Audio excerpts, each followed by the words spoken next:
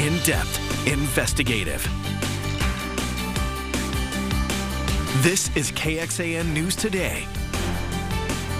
Live look downtown, and we're checking out our roads this morning as well. Roads still wet, but we should be rain-free this morning. Thanks for joining us. I'm Tom Miller. I'm Sally at Mendez. Sean is here to tell us when the rain's going to pick back up again today. Yeah, later on today. It could be heavy at times, but for right now, we are quiet. But as you mentioned, roads still a bit slick, so give yourself some extra time. But yeah, we're looking at an additional round of some heavy showers and some thunderstorms that we've got to deal with. But the radar is rain-free right now as we're waking up with us. A mostly cloudy sky for many, but we'll be tracking another round of storms moving in later on in the later part of this morning and early afternoon. A bit muggy and a bit foggy in a few spots. Temperatures across the area pretty comfortable though, nice and cool in Cherokee at 72 degrees, 73 in Llano, down through Gillespie County at 68 in Harper, 69 in Stonewall. Metro temperatures also looking really nice here, 69 in Wimberley and Buda, 76 in Manor, 74 in Georgetown. Out towards the east, we're into the 70s as well. A little bit warmer here into the middle 70s. So if you're heading out on the trail, any outdoor plans today, no need to cancel them. Just make sure you are weather aware that we'll have numerous rounds of showers and thunderstorms. Make sure you have our KXAN First Warning weather app so you can track the rain with us. By lunchtime, we're sitting nice and comfortable still with temperatures into the 80s with 90s there into the later part of the day. Heating up though by early next week. Well, a magnitude 4.0 earthquake was reported in southeast Texas. It happened northeast of Falls City, which is southeast of San Antonio, yesterday afternoon. The U.S. Geological Survey says this is the 5th earthquake registered in the U.S. over the past day. Closing arguments are expected to start at 9 o'clock this morning in the Ken Paxton impeachment trial. The defense rested its case yesterday, but left some extra time on the table. Our Capitol correspondent Monica Madden has what's next.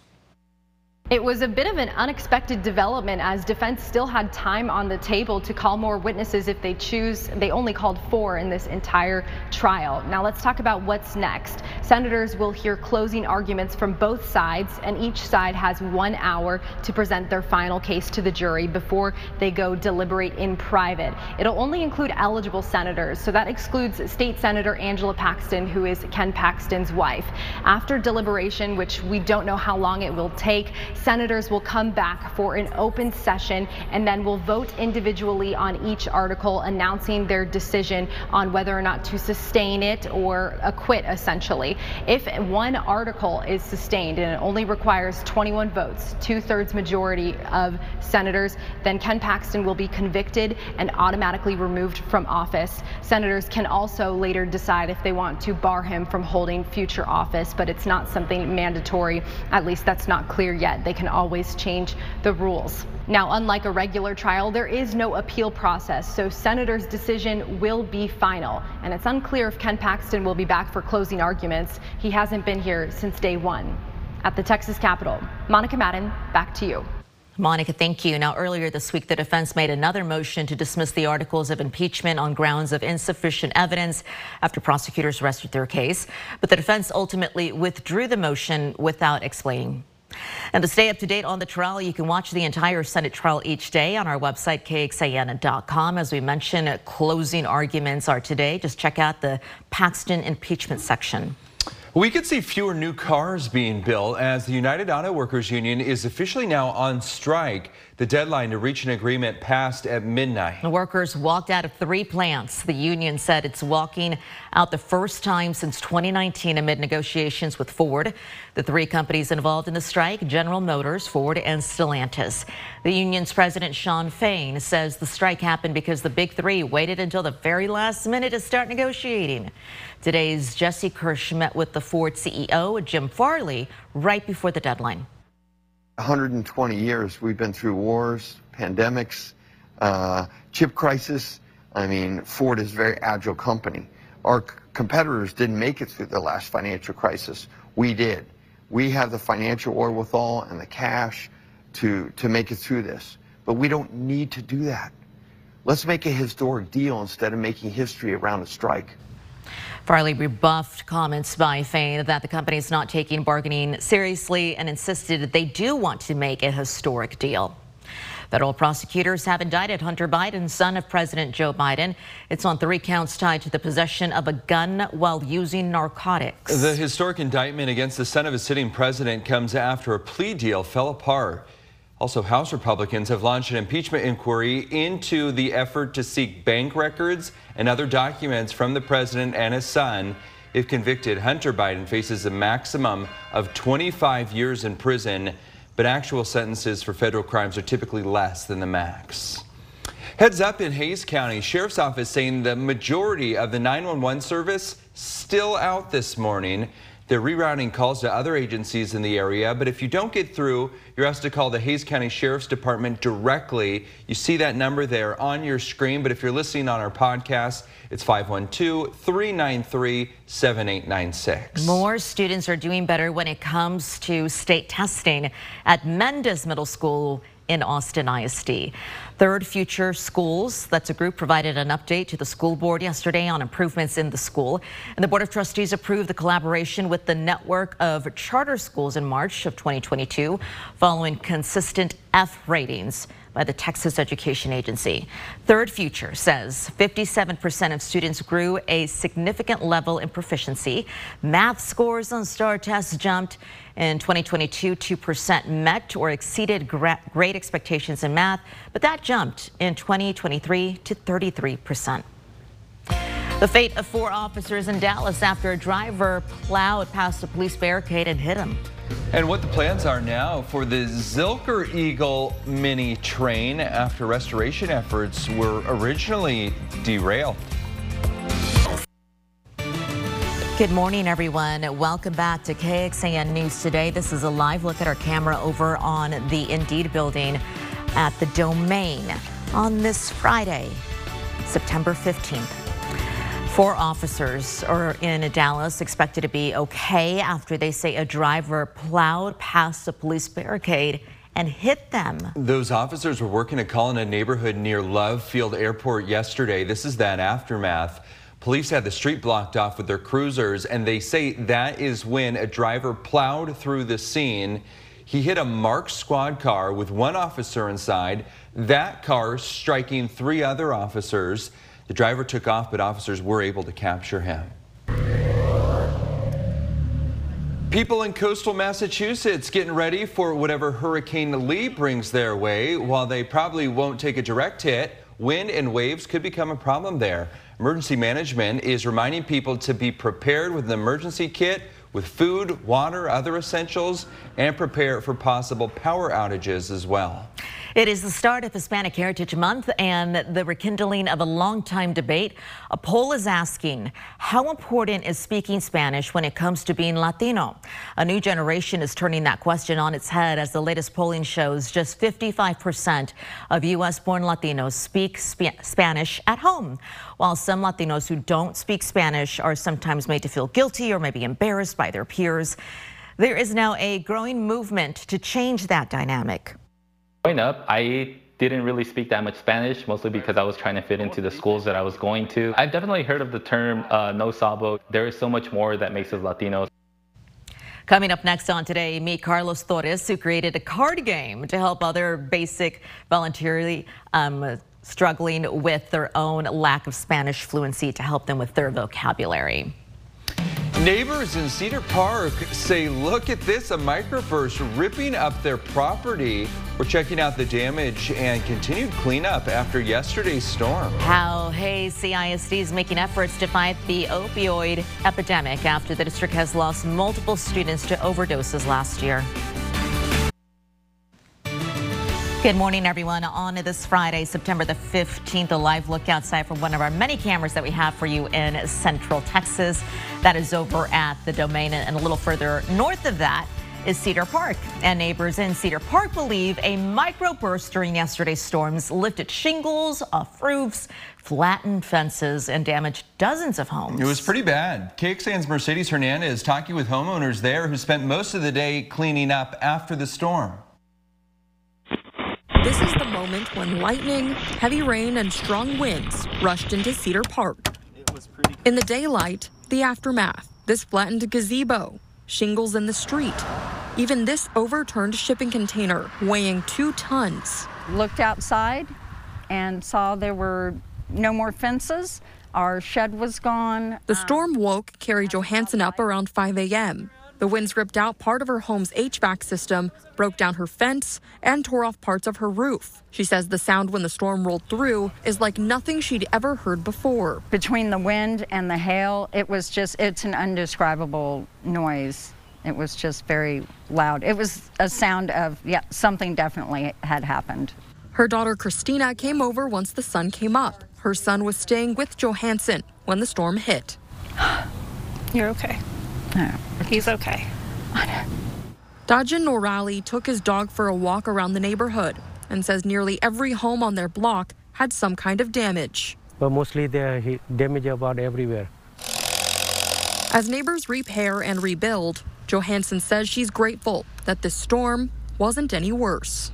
We have a house, we have each other, but it could have been much worse. There we go. Yeah. In Cedar Park, Mercedes Hernandez, KXAN News. Cedar Park officials report that no one was hurt in this storm. Microbursts, by the way, can be small but mighty, as you saw right there. The First Warning Weather Team wants you to know all about them so you can know what to expect when it does hit, if it does.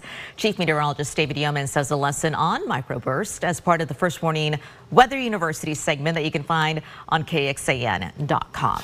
But we've got Sean here with us. Yeah. So can you walk us through sort of what's going on with that? Well, so you have an updraft in a thunderstorm, all this energy going upwards and giving these towering thunderstorms and towering clouds. But then when it's decaying, it's weakening, it's dropping down, you have this downburst and all those winds spread out. And at times it can look like tornado damage, but it's often a microburst here with 60-mile-per-hour winds. When we get the reports, people normally write in, like, we think a tornado went through our neighborhood. Yeah, there's different ways to tell by the damage, whether it's a microburst or a tornado. But you can go back and also look at the radar. But we aren't looking at a tornado threat today, but there's always a possibility here when you have these types of thunderstorms moving in that you could see a microburst. But I think the chance for anything strong is on the lower side today or severe. We're mainly looking at some good old rain here in the forecast and some good old cooler temperatures. I know it was hot. It still felt hot.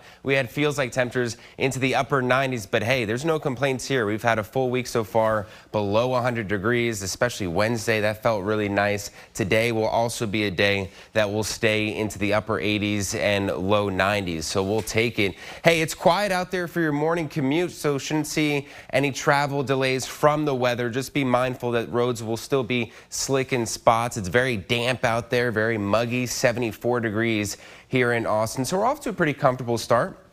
The rain did bring us some cooler temperatures out there this morning, 69 in Fredericksburg. Good morning to you. In Blanco, sitting at 70 degrees, 75 in Rockdale. Hey, if you have any outdoor plans today, maybe you're going for a hike or a walk, maybe you are spending it out on the lake, just make sure you are weather aware with frequent showers, downpours, and also the chance of lightning. We want to make sure you're not caught off guard or caught off out and on the lake. So just be weather aware. Here's a look at the thunderstorms that's in the western part of the state. That's what we'll be watching closely here as it moves out towards the east. For now, we are dry, just dealing with a mostly cloudy sky. This model here shows us mainly dry through a good portion of the morning here. By the early afternoon, we start to see some scattered showers developing down towards the south and east, and then the heavier rain moving in later on this evening into the overnight, midnight, bringing in some heavy rain into the Austin area, and then some scattered showers into tomorrow morning with a chance for a few isolated showers tomorrow afternoon.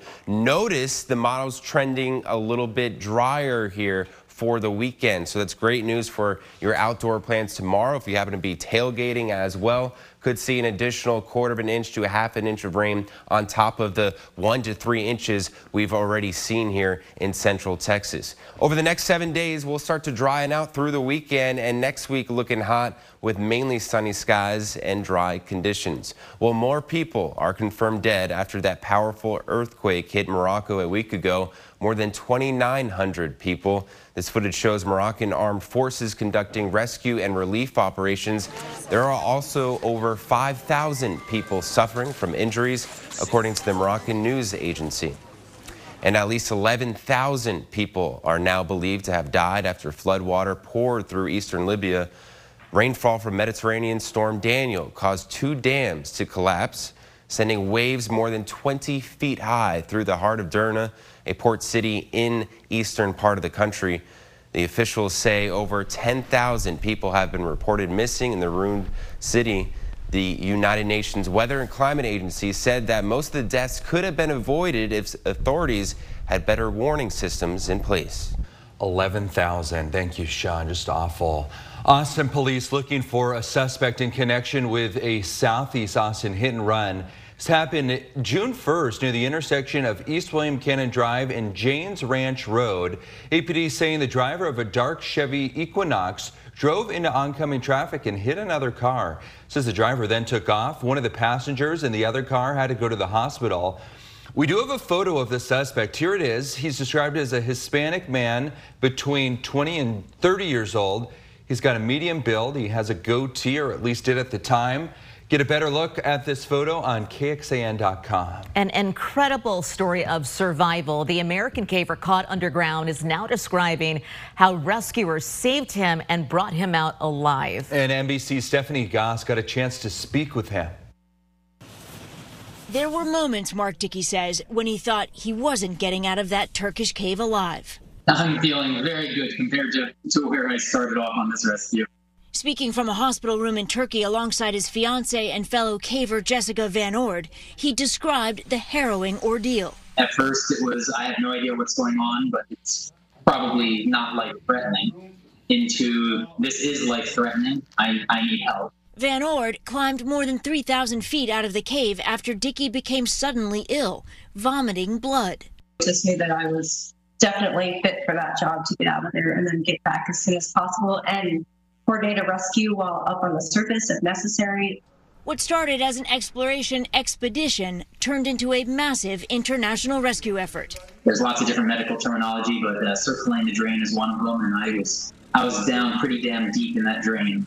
At times, he says, he was only semi-conscious. Rescuers gave him a blood transfusion.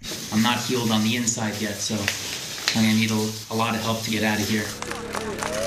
Loaded on a stretcher, Dickey was pulled up to safety after an arduous 57-hour effort.